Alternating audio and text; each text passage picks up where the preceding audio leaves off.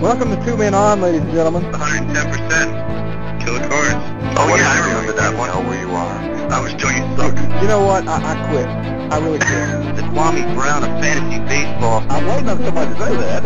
Waiting for a party calling, right? Yeah. You're regretting this already. Which two men are on?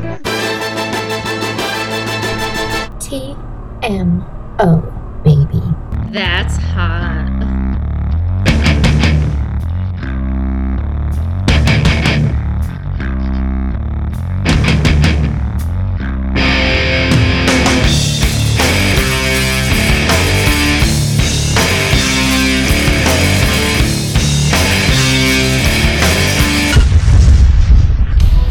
TMO 24. The experts over at CBS Fantasy Sports are predicting a major return to dominance for one BDL team. But did they get it right? We'll take a look at how CBS is calling each division today on TMO. Plus, fresh off making a name for himself during the BDL winter meeting in December, Chris of the Milwaukee Bears joins us for a chat about the league-altering Volosin initiative. You are listening to BDL Radio, and this is Two Men On. CBS Fantasy Rankings have revealed some surprising predictions for the BDL in 2012. Unless you're the Rockets or the Damage, of course. Welcome to TMO. This is Jhonny of the Killer Car Company, and I'm joined, as usual, by the man who wouldn't touch an Asian pitcher with a 10-foot pole, Scotty of the Gens. Are you insane? Am I insane? Are you kidding? I got a stud third baseman. I hope. Yeah, we'll see. No, that was an interesting deal. First of its kind, really, in the league, and we'll get into more of that later. But yeah, it's a good day. Good to be back on the air. Definitely. All right, the first thing we're going to look at today is what may prove to be somewhat controversial topic after it ends up hitting the boards here. We're going to discuss who's coming out on top in each division of BDL based on CBS Sports. Scotty, how about you tell them how the rankings were developed? Okay. Well, if you've ever looked closely at your roster, you'll notice that CBS assigns an overall fantasy value to each player on your team. Well, right now, if you look, those values are determined by CBS's statistical projections for each player for the upcoming 2012 season. Well, what we've done is we've added the values for each BDL team's projected top 28 players, so a full MLB roster, and we've averaged that figure to create a single team value ranking. We've compared the rankings for each team in the BDL to determine, at least according to the experts at CBS, how each division will probably pan out this season. Now, is it an exact science? Of course not. Are there variables in play here that projections simply can't account for? Of course there are. But, it gives us something to argue about on the forum, and who doesn't want that? Also, I should note these rankings are current as of Friday, February 17th. So any transactions that have been made since then aren't reflected here. And finally, just to be clear, this isn't a ranking that was developed by us for the show. We're actually saving our official 2012 predictions, I think, Jhonny, for next month's podcast in March. This ranking was created by the CBS projection data only. So any hate mail should be addressed directly to CBS Sports. So, Jhonny, without further ado, let's dive right in. Why don't we? We'll start with let's just start off with your division, the North. We look at the North. We of course did a big segment on the North Division in the last episode of TMO that really broke things down, and I think probably the consensus among most coming out of that segment was that the Amish Brotherhood were probably the favorites in the division, followed by the Wallabies. But what does CBS have to say? Let's start at the bottom. According to CBS, with a team ranking of 280. Number 4, the Killer Car Company. Yeah, I mean, 280 is my average ranking of my top 28 players. And finally, I'm getting some respect, the respect I deserve here. You know, CBS loves the Cards this year, apparently. I came in actually 12th overall in the entire league, and it definitely gives my club some motivation. I guess I'm going with a different strategy. I don't think my team's finalized yet, but I could see how CBS would reflect that. Has it changed your perspective overall on your current retooling project? No, not at all. Cool.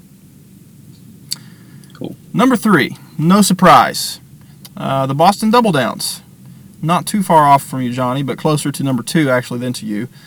With a 262 team rating.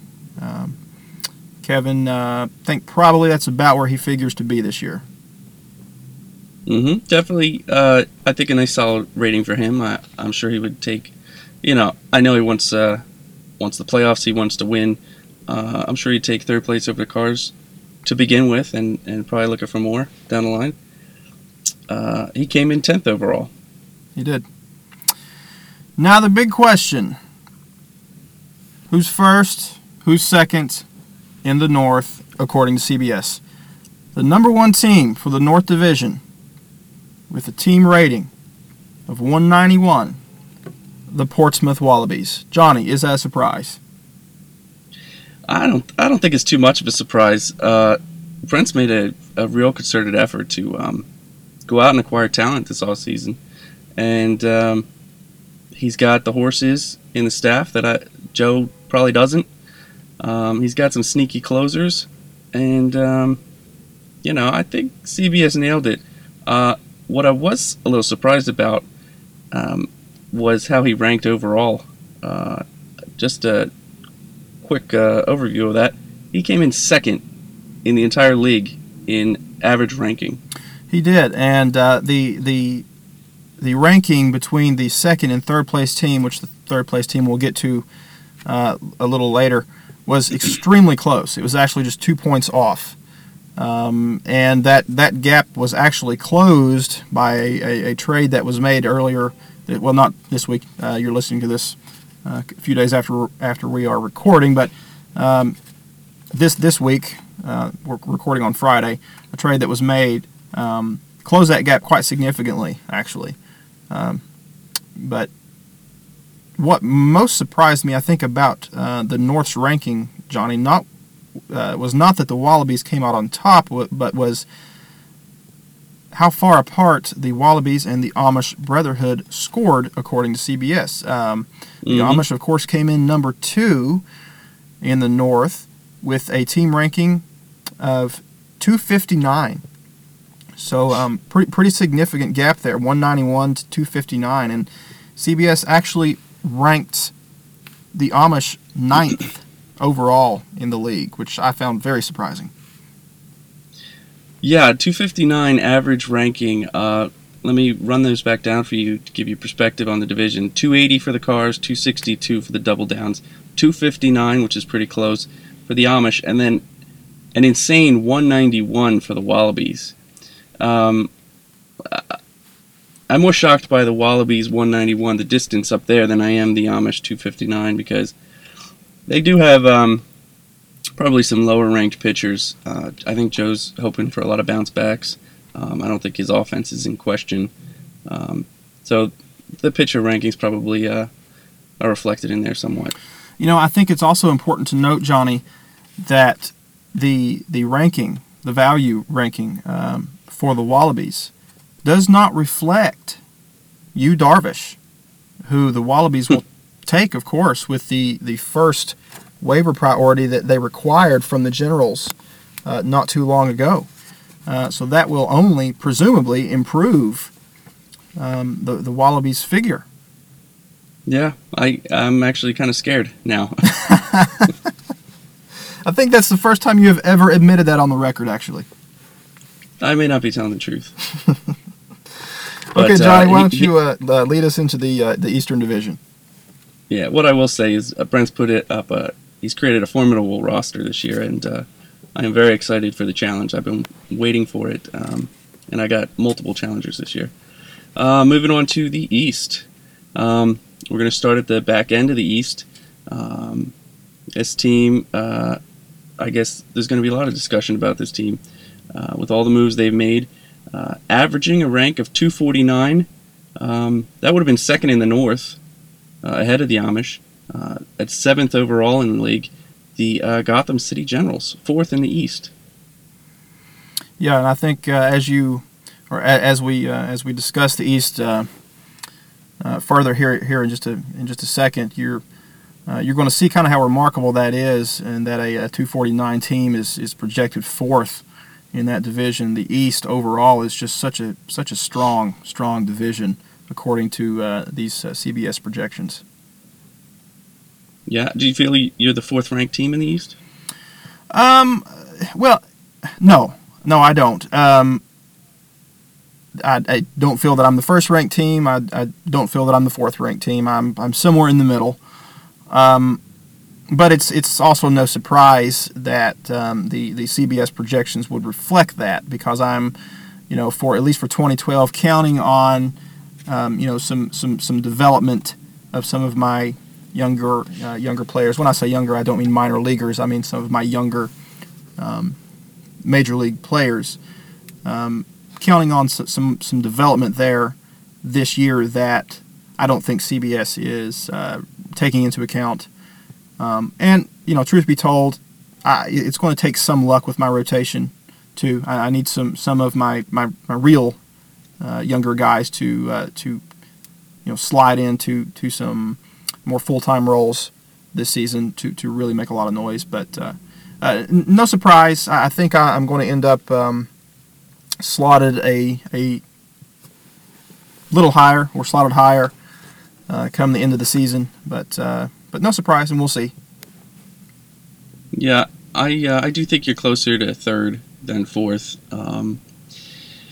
I think, like you said, it is reflective of just how young your team is. You can't really predict, like CBS is trying to do, which young guys are going to outperform. And if they do, if all of your young guys really, I think next year these rankings will probably have you in the top 3. I mean, if all of your guys come through this year, you've really put on a push late to kind of build this team up to win now. Well, just to give the East a little more perspective, it is also worth noting that the 4th place team in the East, according to CBS, would win one other division in this league. I think that's pretty telling of where the East is. And we'll move on to another close team. Generals ranking 249 overall. 3rd place, the Epidemic, coming in at 235 overall, with their ranking 5th overall in the league. Little surprised by this. Makes you wonder about the top 2 teams, what's going on there. But Matt's been a solid competitor since he's been in this league, and I can't see him falling this low at this point. How about you? Well, Jhonny, I mean, it's easy to say that. You can't see him falling that low at this point, but some of these East teams are going to kind of be a little out of whack when in the standings, just because of where they play. In any other division, the Epidemic would be a powerhouse. I don't think there's a whole lot of debate about that. Maybe some. And the same can be said for the Bulldogs. But in the East, a really, really good team stands a chance of finishing 4th. It's just it's a unique place to play ball in the BDL. It is. I suppose I shouldn't look at it that way. All the players in the East Division are pretty much ranked higher than any other division, I would say. So I think without further ado, that leads us to number 1. We're going to reveal number 1 in the East. Who could it be? Yeah, no surprise. It's the reigning champ, Michael and the Rockets. A scant 2 points behind the Wallabies in third place overall with an average ranking of 193. What do you think about that? Well, obviously no surprise. At least where he falls, where the Rockets fall in the East. It really goes back to me being kind of surprised about how high the Wallabies are ranking, according to CBS. I fully expected the Rockets to be probably the second overall ranked team in the league when we began compiling these numbers, but that wasn't the case. And he is, the Rockets are playing catch up to the Wallabies now, apparently. But we all know that they will come with a very strong team, and I think they are an improved team over last year, even after dealing some heavy hitters. So that really leaves no question about who the CBS ranks as the number 2 team in the East going into 2012, and kind of a surprise too. Also, we're looking at the Bulldogs with an overall ranking of 226, and according to CBS, ranked number 4 league-wide. That's right. I think this is probably the biggest story, and we've only gotten through 2 divisions. I mean, it's amazing. The guy goes away for 2 years. I haven't heard from him, and his team's stacked again. He didn't do anything to it. Somehow, this was exactly what happened when he won that championship, by the way. He spent an off-season doing nothing. His team came back around the next year. And as you can tell, he's got some high-end players. A lot of them. Were you there? You must remember that season well. My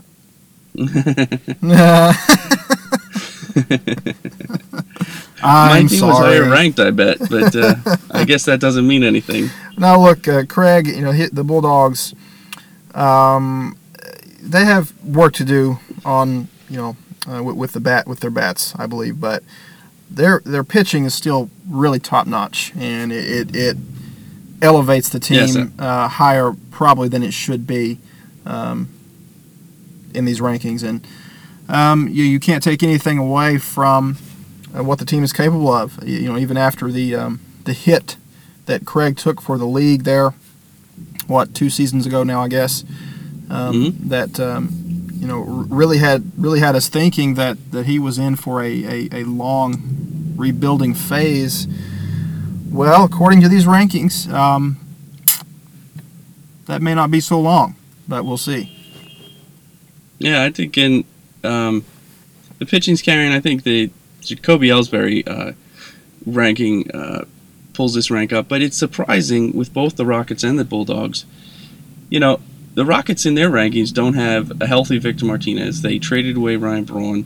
The Bulldogs had a really down season from Hanley. It's amazing just how higher these teams could even be.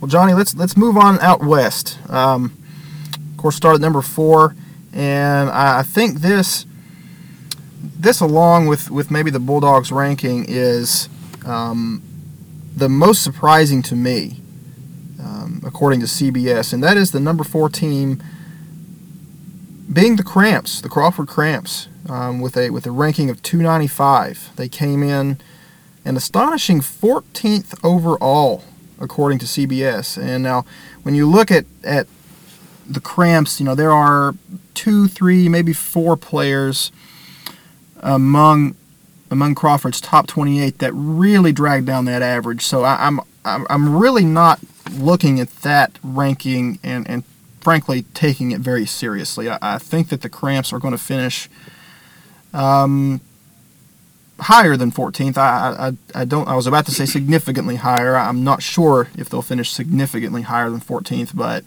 I don't see Crawford coming in that low this year. Yeah, no, I would agree with that, except I think they've got somewhat of a volatile team. What I've noticed from Brian, and I don't mean to knock him because he's one of my favorite, and I think he's one of the GMs I respect the most.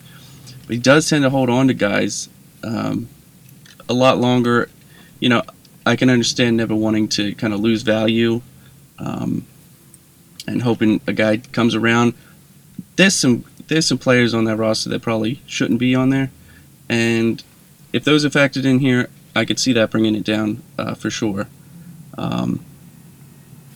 Overall, I see him coming in higher than 14th overall as well. I would agree with that.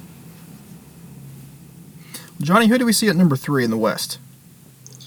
Number 3, we've got a 256 ranking, average rank score, which is good for 8th overall in the league. We've got the Wrigleyville Woo. And you know, the West is becoming a very interesting story to watch, Johnny. I think, you know, it kind of had been the laughingstock of the league for a long time now, sans you know, the powerhouse Damage. But you know, we look at some of these rankings, and it's very, very evident that every team in the West is on the rise. Yeah, I mean, I mentioned it in an earlier podcast that I think the Woo are going to surprise this year. We'll see if that happens. You know, it's just my prediction. But I think a lot of the West you tend to not even notice because they have such an uphill battle. I'm going to say for the past 4 years at least, maybe 5, an uphill battle to catch Bill. And to be honest, that brings us to number 1 in the West. Number 1 overall. Let's see, close to 40 points higher than the number 2, or lower than the number 2 team, the Wallabies. 154 average ranking for the Damage. You know, Johnny, we talk about how things are changing in the BDL, and the pendulum of power is swinging, and you know, you look at these rankings though, and you know, in a lot of ways that's true, but in a lot of ways, more things change, the more they obviously stay the same. The Damage still a smoking hot team on paper, and without question, they will enter the season as, you know, one of the 2 favorites to win it all. And you know, looking things over, maybe we have 3 kind of sort of favorites this year.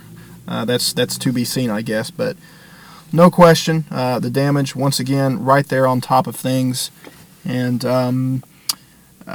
it's hard to predict anybody else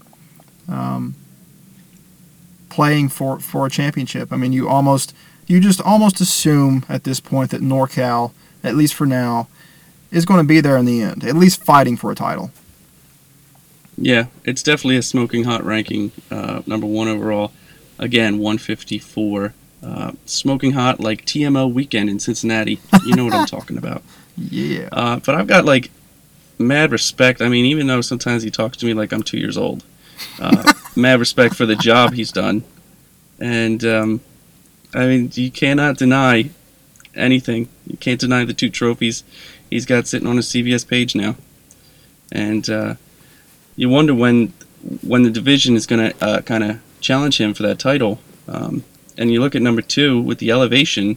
You know, I'm throwing players at Ort, I guess. And I think they've got Howard ranked, you know, another 30 home run season. I'm still waiting to see whether or not he starts the year, you know.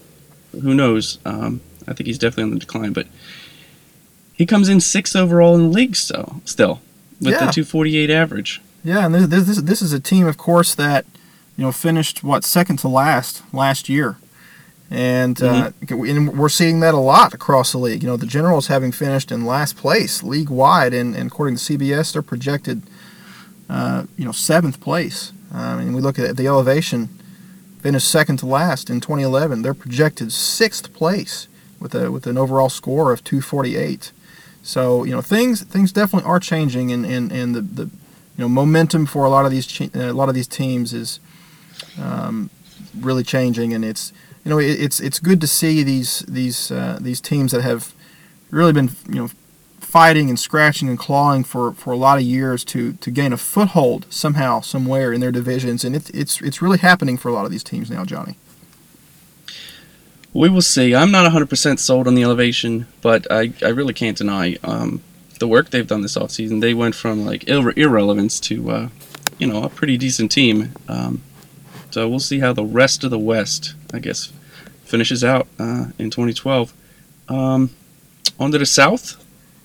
Look at the number 4 team in the South. Who you got there, Scotty? Do we have to look at the South? I think we're contractually obligated. Oh, to okay, look at I the see. South. Okay, we do want to get paid. Mm-hmm. Wow, what a story. The South. It's, well, Johnny, let's just go over these abysmal numbers, why don't we? Yeah, we'll start number 4, of course. Owens, buddy, I'm sorry. And you're going to hate to hear this broadcast. The Mavericks come in with a score, an overall score of 318, which is bad enough for worst in the league.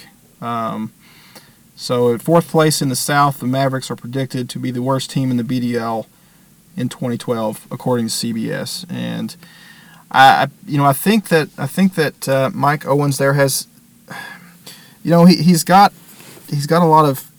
He seems to have a lot of momentum for himself coming into this season, in his head anyway. And it's kind of sad to look at that ranking and know that he's probably going to be discouraged by that. But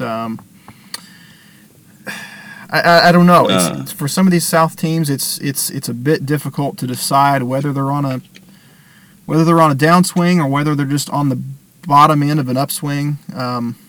Johnny, I don't know. Yeah, Owens, Mavericks. I love you, buddy. But I'm not a big fan of the team overall. I do like your strategy.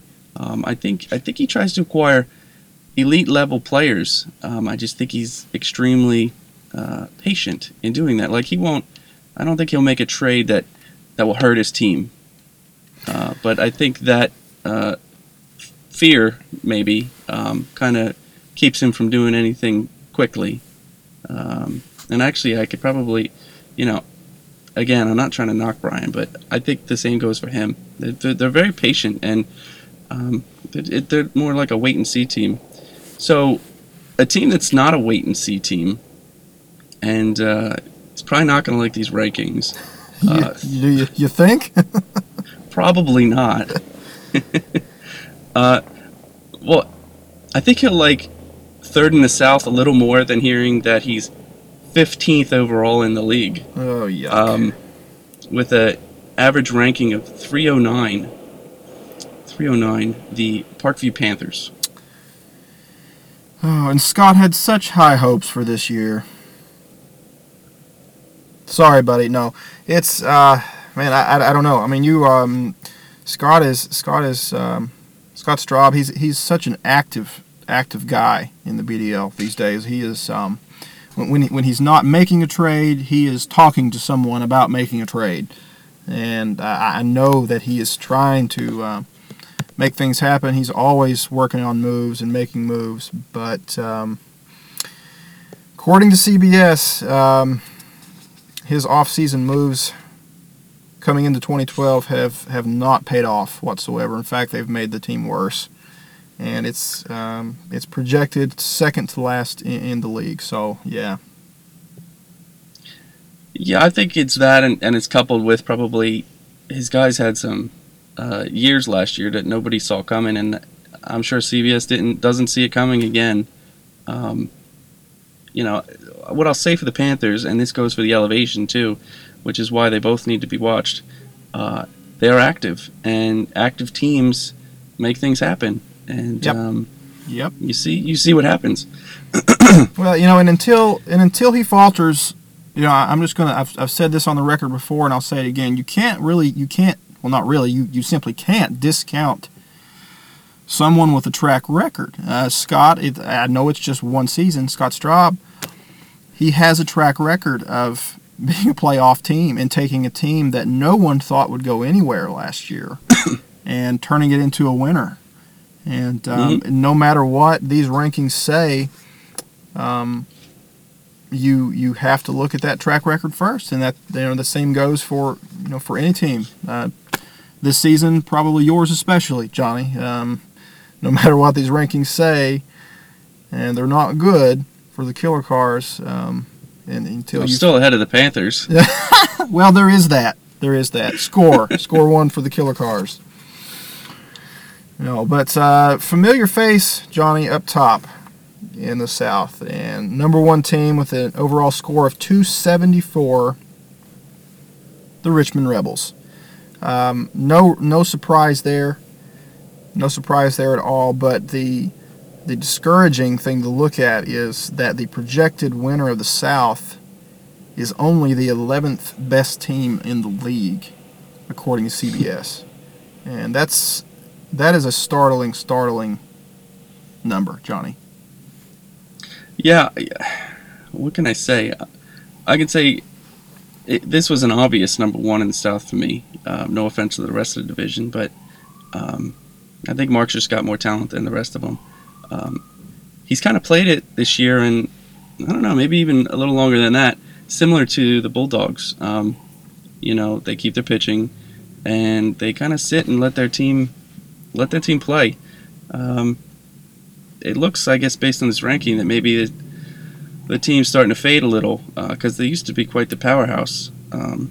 But again, he's still top of the division. He's going to make the playoffs if he wins the division, so you can't argue with that. True. So who are we left with? The Milwaukee Bears? We're left with the number 2 team, the Milwaukee Bears, with an overall score of 292, and that is good enough for 13th overall in the league. Yeah, I mean, I have no comment on Chris's team. I don't know what to make of it. I mean, I really don't. He's got a decent team. I would think it'd be higher than 13th overall. Probably in the middle, like 9. Upper half of the bottom half. Does that make sense? It does. Yeah, I'm kind of with you. I find, actually, the bottom 3 teams in the South, the Bears, the Panthers, and the Mavericks, I find them all kind of hard to peg.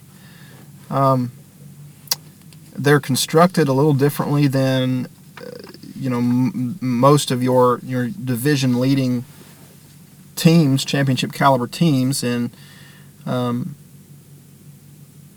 one hand you can look at the Bears and almost think they're going to be a middle of the pack kind of team with a couple moves to help things out, of course, but on the other hand, it's tough. I mean, it's hard to know what to make of them sometimes. But are they the 3 newest league managers? I mean, are they still trying to get a feel for? I'm not sure if Kevin came before or after Owens. I really can't remember. Looking over the list, yeah, I don't remember exactly. Scott, the Panthers, he is the newest manager. The other 3, the Bears, Chris, the Mavericks, Mike Owens, and the Double Downs, Kevin, kind of feel like they came in around the same time. I know they didn't come in exactly the same time, but they were so close together. My memory's kind of fuzzy. So yeah, and looking at that, you may have a point there, Johnny. Maybe they're just still kind of, feeling their way around and getting the hang of things. Of course, they did take over, rebuilding clubs, except for the Bears, who took over the legendary Falcons. But yeah, I mean, we'll see where it goes in the South, but it's an abysmal set of numbers, and not much more to say about that. But maybe we'll try to in a few minutes. But Johnny, let's move on just quickly, but just to recap first. According to CBS, here are your projected division winners and your top 4 playoff teams for 2012. They are Seed 1, the NorCal Damage out west. Seed 2, the Portsmouth Wallabies in the north. Seed 3, the Rockland Rockets in the east.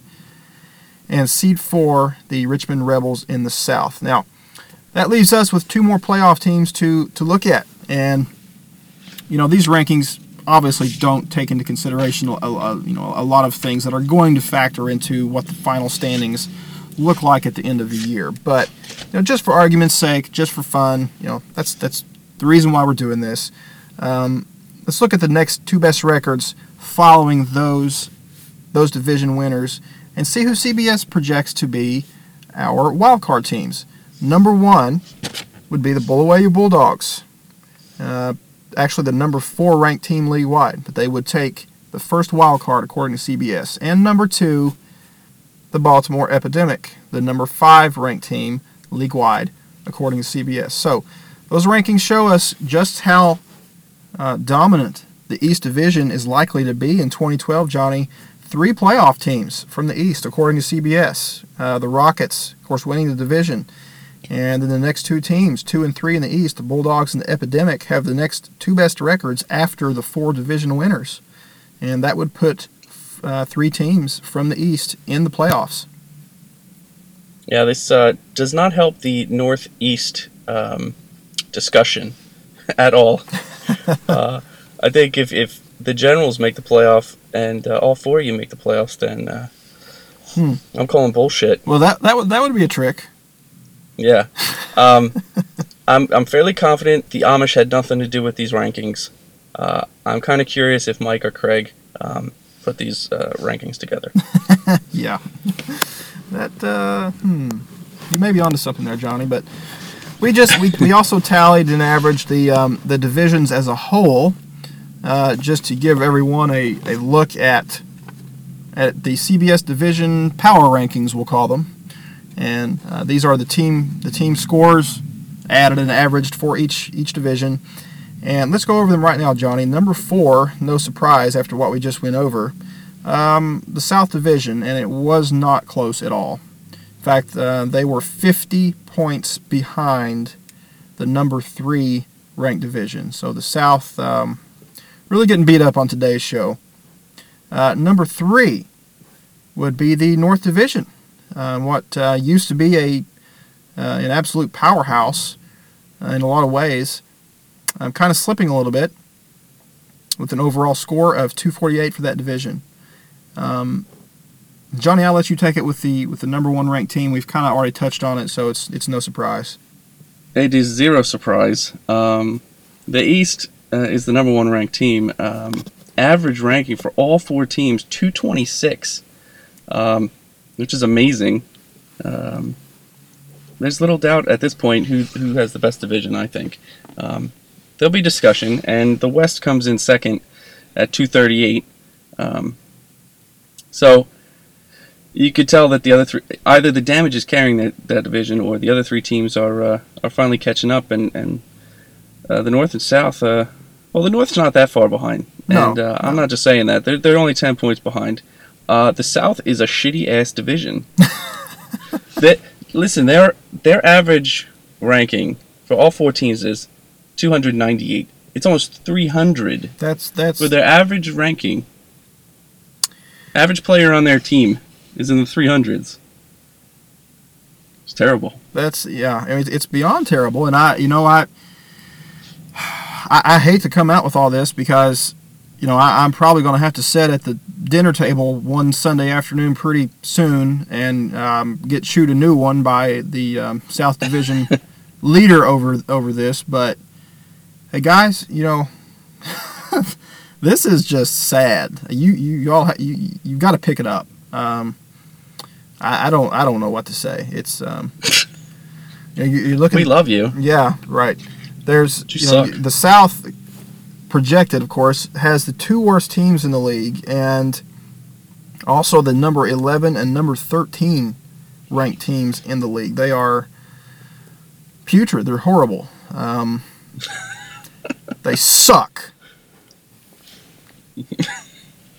Can we pile on any more? I mean, you have any other crazy stats regarding these? Well, I mean, it's kind of already out there now. We might as well just let it fly, I guess, Johnny. But yeah. But no, look, guys, for real, it's good luck, and I hope you guys figure it out, because I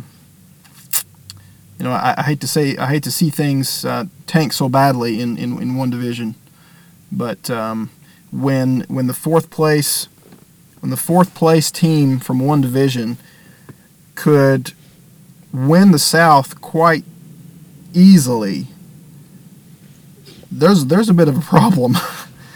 And I hope you guys figure it out soon. That's all I'll say on that.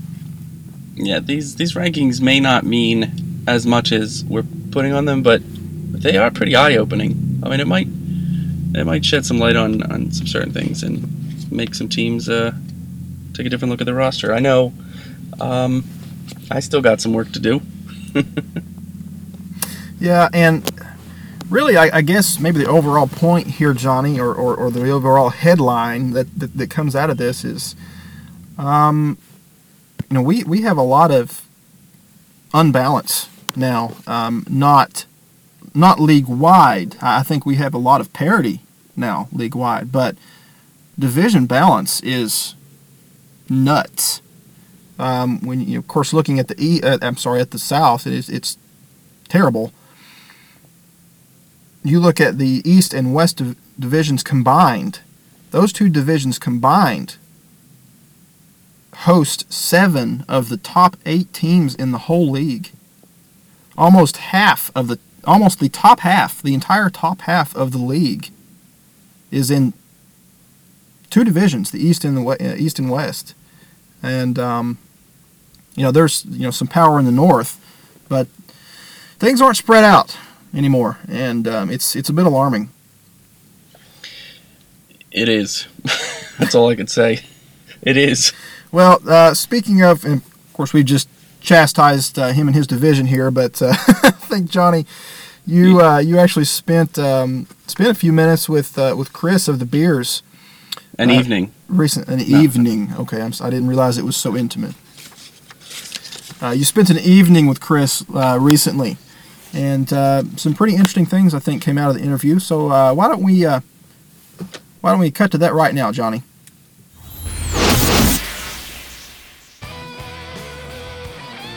Okay, so I'm here with Chris Volosin, owner of the Milwaukee Beers, here to talk some fantasy baseball with us today. Go through a few things and get to know him a little better. And I'll start right off by saying that, last year you met a lot of us in person during BDL weekend, Philadelphia. That was a great experience. What would you say to the guys who maybe you haven't met? Or, tell us a little about yourself in that regard. Well, first off, thanks for the invitation to the league. It really helped to feed my addiction to fantasy sports, which may or may not be a good thing, but I guess that's still to be determined. Yep. In terms of personally, just a simple man of the people, like most of us here. Work hard, play as hard as I can, married, father of 0. Try to get out and travel as much as I can, either for business or pleasure, but that's pretty much it.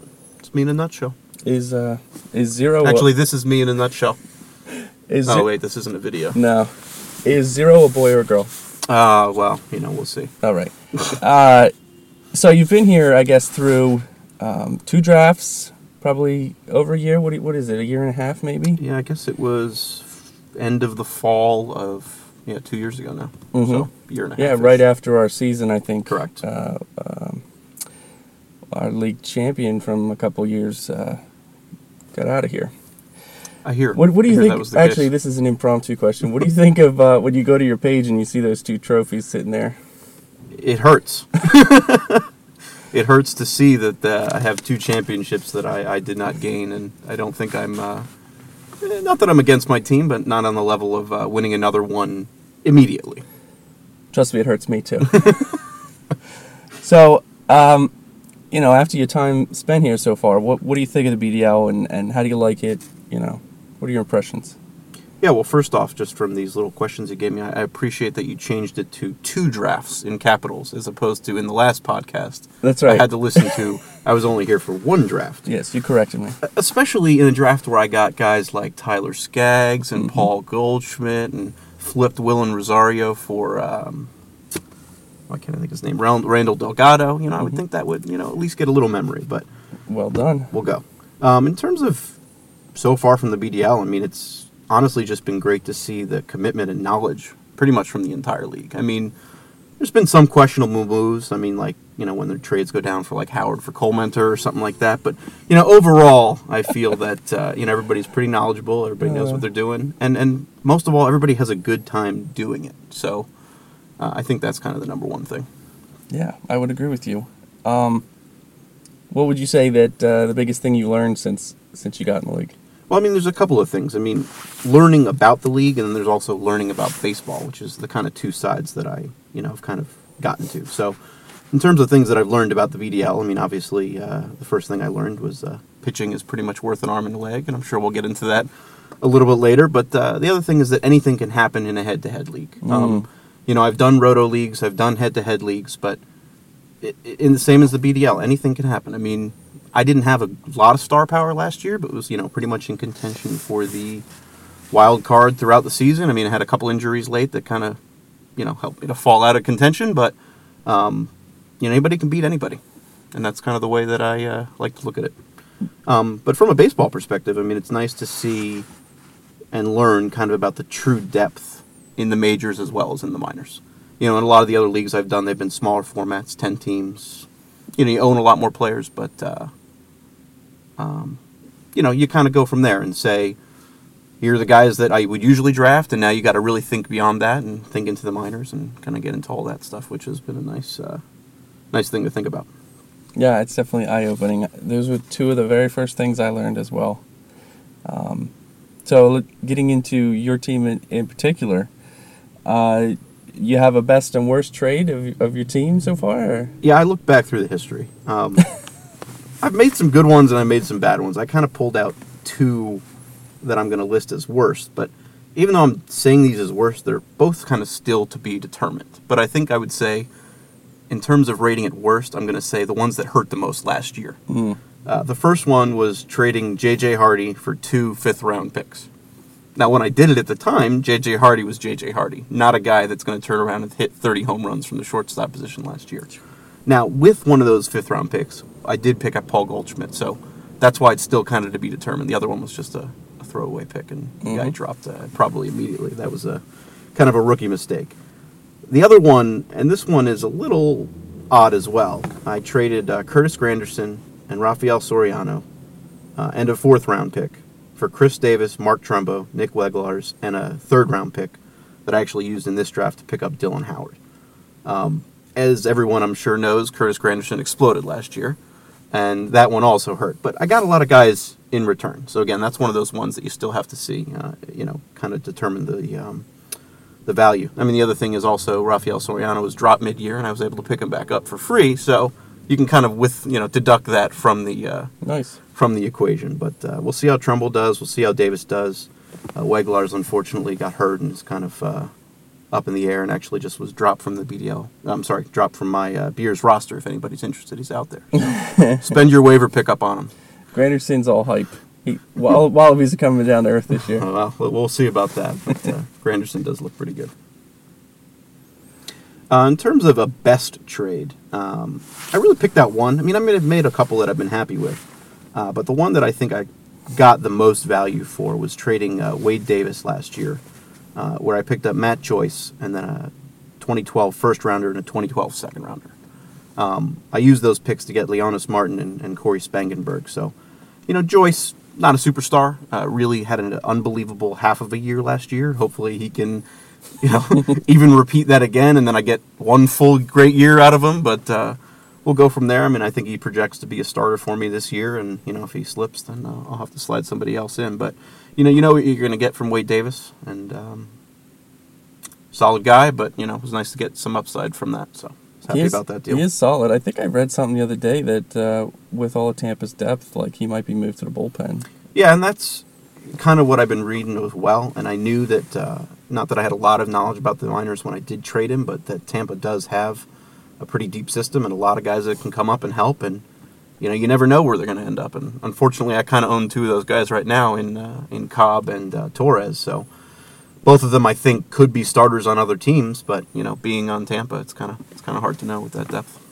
Yeah, you don't really know much in terms of that rotation. They'll probably move everyone aside for Enny Romero when he comes up. Everyone else, David Price, Yeah, those guys, they're expendable.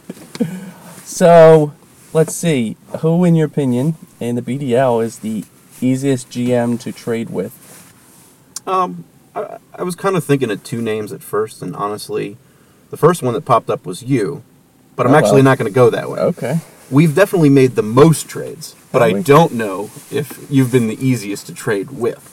So I'm going to go with the other host of this and say Scotty, because, hey, we've made some very quick trades, and that's what you asked here, easiest trade. Yeah. You know, we've been 1 or 2 PMs, and the deal's done. So I think we've kind of been on the same level in terms of value. You know, we see eye to eye. So I would say easiest, but if you're going to ask me most trades, we've made the most trades.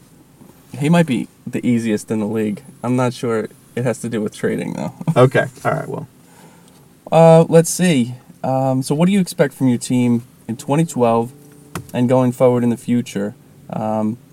What excites you about having like a minor league system like the BDL does that may help you in that?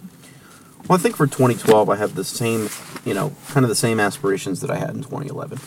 Contended for the wild card for most of the year, and I think that's kind of where I'll be at in a 2012 position as well. I don't think any lower, and, honestly, I don't think any higher, but, we'll kind of see if some of the moves that I've made and some of the guys I've picked up, kind of come into their own this year, and, hey, it's possible, but, we'll kind of play it from there. In terms of future, I mean, obviously, when I got the team, there was very little minor league talent, as I think everybody pretty much agreed. And I tried to make moves to not only get minor league talent, but to get some younger major league talent. So I had a lot of, over the last year, I've had a lot of guys go out the door that even had good years last year. I mentioned some of them before, but may have been a little bit older than some of the guys that I've gotten. So in terms of the future, I'm obviously hoping that the young acquisitions I've made, the minor leaguers I've acquired will help me to get into, kind of obviously championship contention over the next couple of years. I mean, obviously everybody has that aspiration, but I don't see why, I don't see any roadblocks in that strategy. I've really gotten rid of a lot of guys kind of, not at the end of their careers, but maybe over 30. And so you say, he's over 30, and if I'm shooting to win in 2 or 3 years, he may be 35, and maybe that's not really the peak of their career. So I only have a couple of guys on my roster right now over the age of 30. So I'm really hoping that, like I said, over the next couple of years, a lot of my minors come up, and, some of these guys that are younger, maybe not role players yet, kind of move into that role and kind of take over that from that position. In terms of the minor league system, I mean, I really like it, but it is really challenging. It's tough to pick these guys. I mean, you read all you can, you watch what you can. It's a lot of fun, but it is a big challenge. And I think the one thing I'll add is, at first, 20 minor leaguers seemed like so many to maintain. And now I kind of feel the complete opposite. Like, we don't have enough. I need more guys. I know. I want the league to go 30-30. People, hear me. It's just like there's so many guys out there that could be good. Mm-hmm. And that's what it comes down to, being tough, trying to judge minor league talent. Is there's a lot of guys that could be great. There's a lot of guys that just aren't. So, you never know what's going to happen. But 20's a good number. I mean, I'm not going all in with your 30. I think people will shoot me over too many changes to the league. Well, I think if anybody can get a change across, it would certainly be you. And that brings us into the Volosin Initiative. That's your baby. And what seed was planted in your brain that, I guess, brought you that very first thought for this revolutionary change? Well, first of all, I don't want to take credit for developing the idea of having more than 9 offensive starters.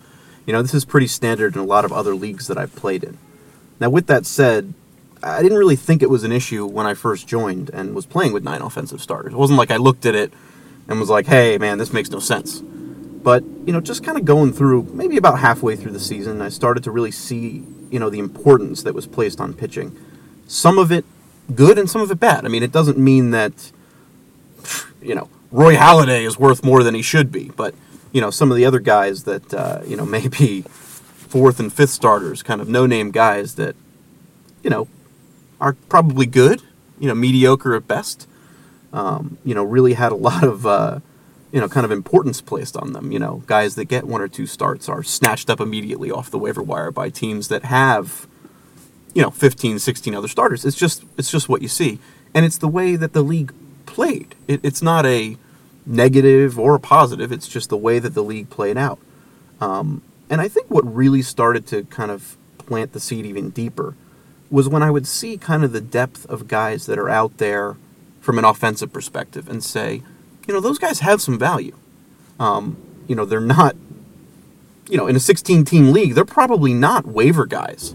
And I would really see a lot of free agents that were kind of created, dropped from other teams for these kind of one or two chance starters that may get a couple things here and there. And it was kind of just looking at it, and I was thinking, that really isn't the way it even relates to true baseball. Fantasy's fantasy, but I think obviously in the BDL, being this a long-term league and all that kind of thing, I think the goal was to get this as close to, running a major league team as possible.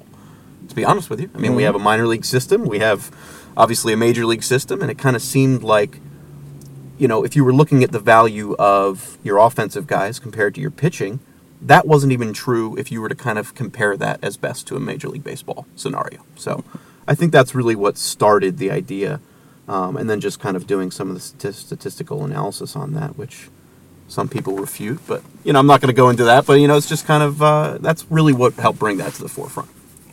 Yeah, I really didn't know how to feel about it when it was brought forward. Seeing that, it was passed, and I've gotten used to planning for it going forward, and I'm excited actually for the additional hitters to come into my lineup. Were you surprised at how much support you received, like when it was voted on? When I thought about this question at first, my answer was yes. But then when I really kind of started to think about it, I guess I really wasn't surprised. And the only reason I wasn't surprised is because I felt that in the BDL, we understood that this isn't going to blow things out of proportion. This isn't going to take the league and flip it over, which I would never want to do. And I just kind of was reading through some of the comments, and it's like, I think people just get it. Obviously there's going to be teams that disagree. That's 16 people. We're not all going to agree, ever. But I think that a majority of the league kind of looked at it and said, what's the negatives here? Maybe there are some. There definitely are some. And what are the positives? And that the positives kind of outweigh that. That's definitely the way that I feel, and I think that's the way that the league felt, obviously, in order to pass this initiative. So, like I said, not ultimately surprised when I kind of go through and kind of read everybody's comments. It sounds like maybe while it wasn't proposed, maybe it was kind of in the kind of in the background of people's minds a little bit. Mm-hmm. There was a lot of discussion on this. I think it became like our all-time discussed topic during the winter meetings. When I looked at it today, there was like 1,300 comments in the crazy. one thread. I'm sure there were many others and many other Smash Talk threads on how much I suck. But yeah, we do that via PM. We do. Off the floor. Yeah. Mm-hmm. Except when Scotty puts up my PMs as the basis for this this initiative, which I thought a PM was a PM. But, I'll have to address that with Scotty. So there was a lot of different ideas discussed. Do you think we got it right with the outfield coming in next year, the middle infield, quarter infield coming in the following year? Do you think we got it right? I think so. Honestly, this was a debatable issue. I think 3 was the right number. I think less than 3 doesn't really do too much, and more than 3 maybe isn't even necessary. I like the pick of the positions because it gives you a nice mix. Unfortunately, the only thing you're left with is this: if you have 2 catchers, that's not extremely common that you would have wanted to start 2 catchers, but I think that's the only thing that you are not accommodated for. In terms of the phasing, I don't necessarily think it was a necessity, using the same word twice, but I do think that it was the best solution because it does give everybody the opportunity to get prepared. And obviously in this league, that's kind of the right way to go. Give everybody enough time to think it over, give everybody enough time to prepare, and then go from there. But I think ultimately if we had phased them all in at the same time, meaning given a year from the decision, I don't think there would have been too big of an issue, but, Yeah, that's one thing. I'll really commend Scotty on that. Anytime there's a big issue in the BDL, it could be personal, it could be statistical, it could be league format, anything. He does an amazing job of kind of stepping back and really handling it in a way that is most sound for the structure of the BDL. Yeah, I agree. He does a really great job with that. Let's see. So the phasing probably won't be a problem, in your opinion. I don't actually think it will either. Probably won't be too much of a change in balance of power. You think? Right. Just good teams are going to be good teams, and right, and that's one of the points that I wanted to make most in this whole proposal. I think people read into some of my comments about levels of competition changing in saying that, the good teams aren't going to get any worse and all that kind of thing. And I agree with that. I wouldn't want the good teams to get worse, and I wouldn't want the bad teams to get better just from a roster format change. But on the other hand, I think it will enable better competition and spread of talent. So, I mean, if you want to look at it from that perspective, I think it gives everybody, including the teams that may be lagging a little bit behind, a better opportunity where, maybe they have a couple extra offensive guys that you can trade for pitchers. It's all that kind of thing. Maybe it'll do nothing. And I think that's kind of the other part of it. Maybe it won't do anything. But I also don't think it does anything negative in terms of giving you some extra guys to plug in there on a daily basis. We own the guys on our roster now. We didn't expand the roster. It's really just hoping that there's a shift in roster trends from very pitcher heavy to maybe even just medium pitcher heavy. Mm-hmm. I don't think it takes it and blows it out of proportion. It just shifts a little bit to where you got to think a little bit about the offensive guys. And, some of the teams and some of the good teams, and honestly, your team until you and I don't mean that as I don't think your team's good anymore. What I mean is you had a lot of guys that were very stable, and you blew it up. But let's say you had kept your stable format. There wouldn't have been an extreme need to move a lot of those pieces right now. Mm-hmm. Let's talk about it short term. Mm-hmm. But now, if you had kept all those pieces and we now implemented additional offensive guys, you would have been not forced, but you would have probably wanted to make moves to say, I'm going to move this pitcher, I'm going to move this pitcher, and I'm going to move this pitcher so that I can acquire these, middle infield, quarter infield, and outfield positions that are on the caliber of everybody else on my team. And, maybe that would have come from my team, maybe that would have come from another team that's a little bit light on pitching. And then I would have basically gotten the pitchers, you would have gotten some of the guys that would have helped you out in those positions. And then I think we would have been more imbalanced in terms of my pitching matching up with your pitching or anybody else's pitching. So I think that's kind of the way I look at it. Well, say it with me. Reinvention. Look out for the Cars in 2012. He's using this podcast for his own little plug. Yes. I like that. Wallabies going down. Amish. Double downs. Beware. So now that I just did my little shout-outs, what kind of final words do you have for your division mates, for the BDL in general? Well, I wouldn't say it's words. I'll just leave them with one word. Strategery.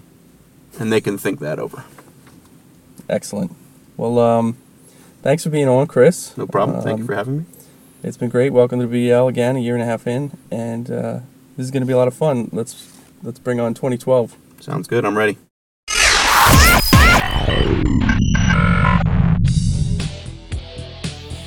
All right, thanks a lot, guys. That was a good listen, and it was good to hear Chris's perspective on everything. And Jhonny did a great job with the sit down interview there, and glad you guys could take the time to do that. And thank you, Chris, for joining us. One thing we did want to get to in today's show is a discussion on BDL Rule 2C. If you're not familiar with that, what that rule is what has allowed one very unique trade to go down this offseason. That was the infamous Darvish for Ryan Zimmerman deal. And what has allowed, the same rule that has allowed the Elevation to shop the number 2 waiver priority for a touted Cuban prospect.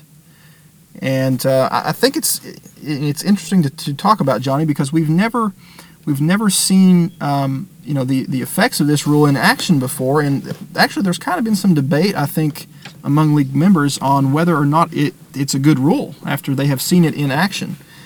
And basically, to break it down for you, Rule 2C allows foreign, international, I guess, best way to put it, signees who are above age 25 to be added to BDL rosters without first having to have been available in the BDL draft, which is counter to our rule that most players, or most prospects, I should say, have to be made available first in the draft. Now, that rule has been in the books for years and years now, but at no time have players, international players, that stand a chance of impacting their major league teams so greatly have they been affected by this rule so far until this offseason. Yu Darvish really was the first one, and what you've seen was, of course, the Generals trading that number one overall waiver priority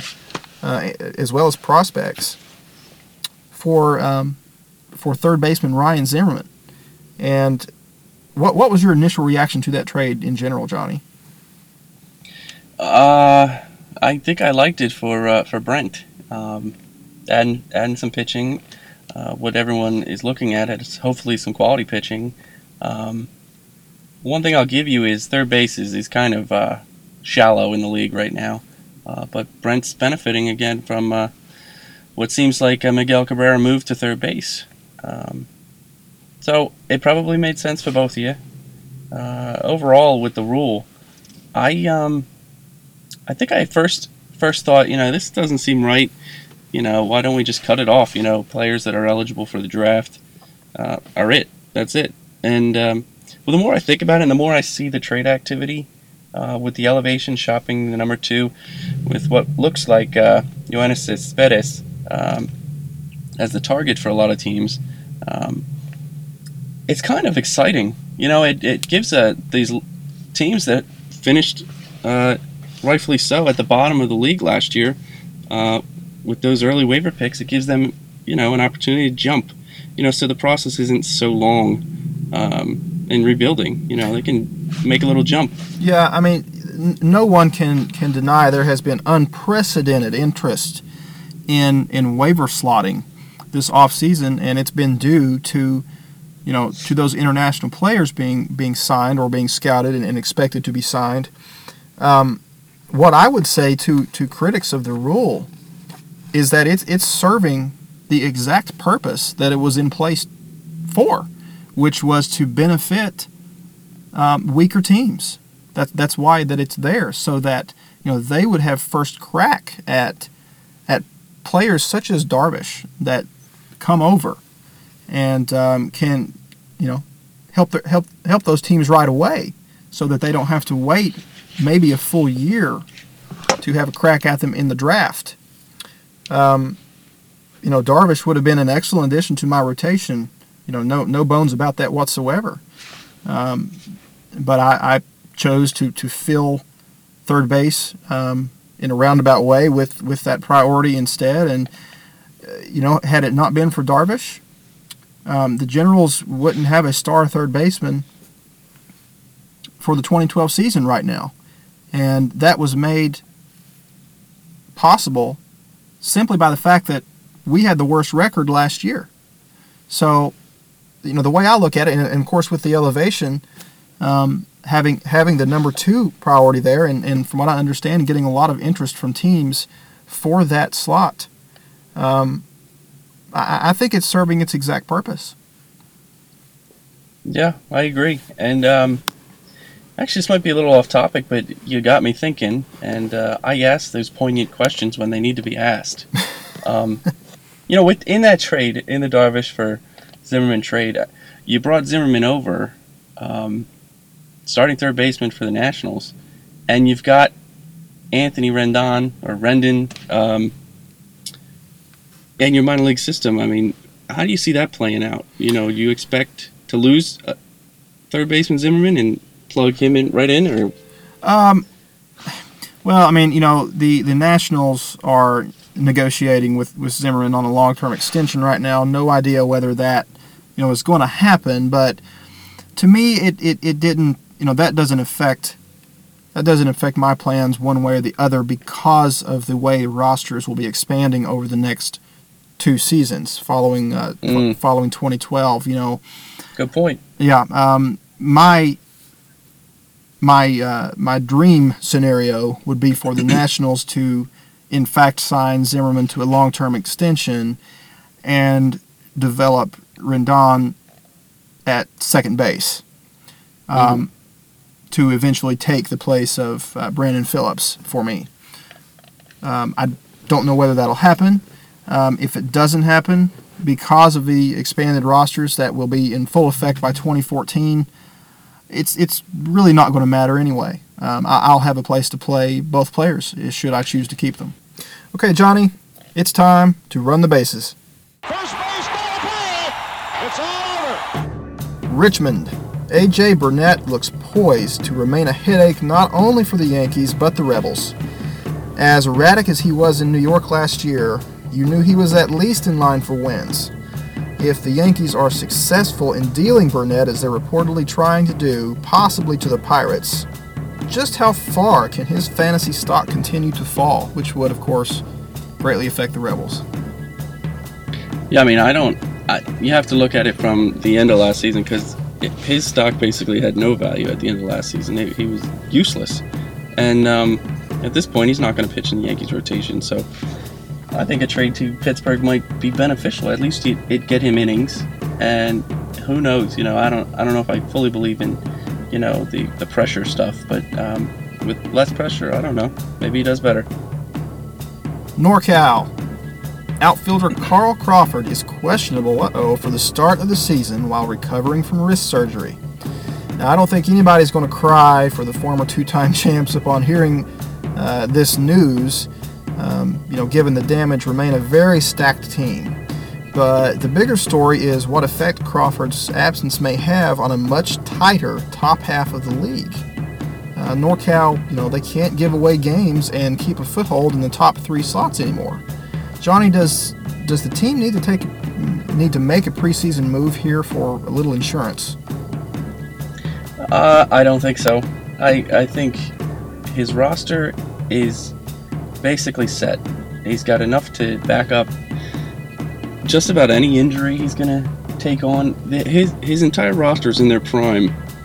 So it's incredibly deep. He's got, as you can see, the lowest ranking across the board, and those other guys will step up. I don't think it matters one bit to lose a guy like Carl Crawford, which is amazing. It's amazing. So, speaking of uncertainties, Ryan Braun is reportedly supposed to learn the fate of his failed banned substance test this week, and this could impact. It could have impacted the Rockets. It could impact the Wallabies. Do you think it has any impact on the damage being their number one team entering the season, given that either team would possibly be losing him for 50 games?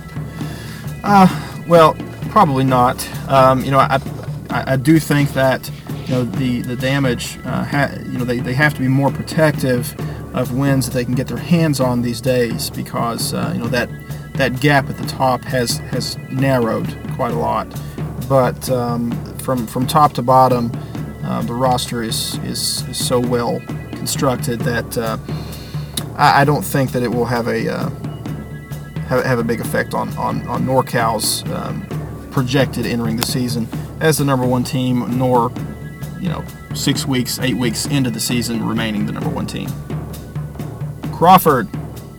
The Reds want to stretch out lefty Aroldis Chapman as a starter for 2012, which could have a huge impact for a Cramps team looking to break out as a contender for the first time since the team's rebuilding effort began years ago. Considering the back end of Crawford's rotation could use a guy like Chapman, how closely must GM Brian Caskey be monitoring the situation in Cincinnati? I'm sure he's monitoring it pretty closely. I'm sure he looks at every situation that has to deal with his roster pretty closely. I know he's always looking for improvement. He's always looking to see what his guys are capable of doing and to see if they're improving. I'm not so sure that one additional starter is going to push him very much, but it can't help. It can't hurt. This is the direction he needs to go, and it's very beneficial that the Reds are doing that for him. Well, guys, that's all for our show today. We are exiting this podcast, enemy number one for the South Division, Johnny, I believe. You've been listening to Two Men On. And we're out.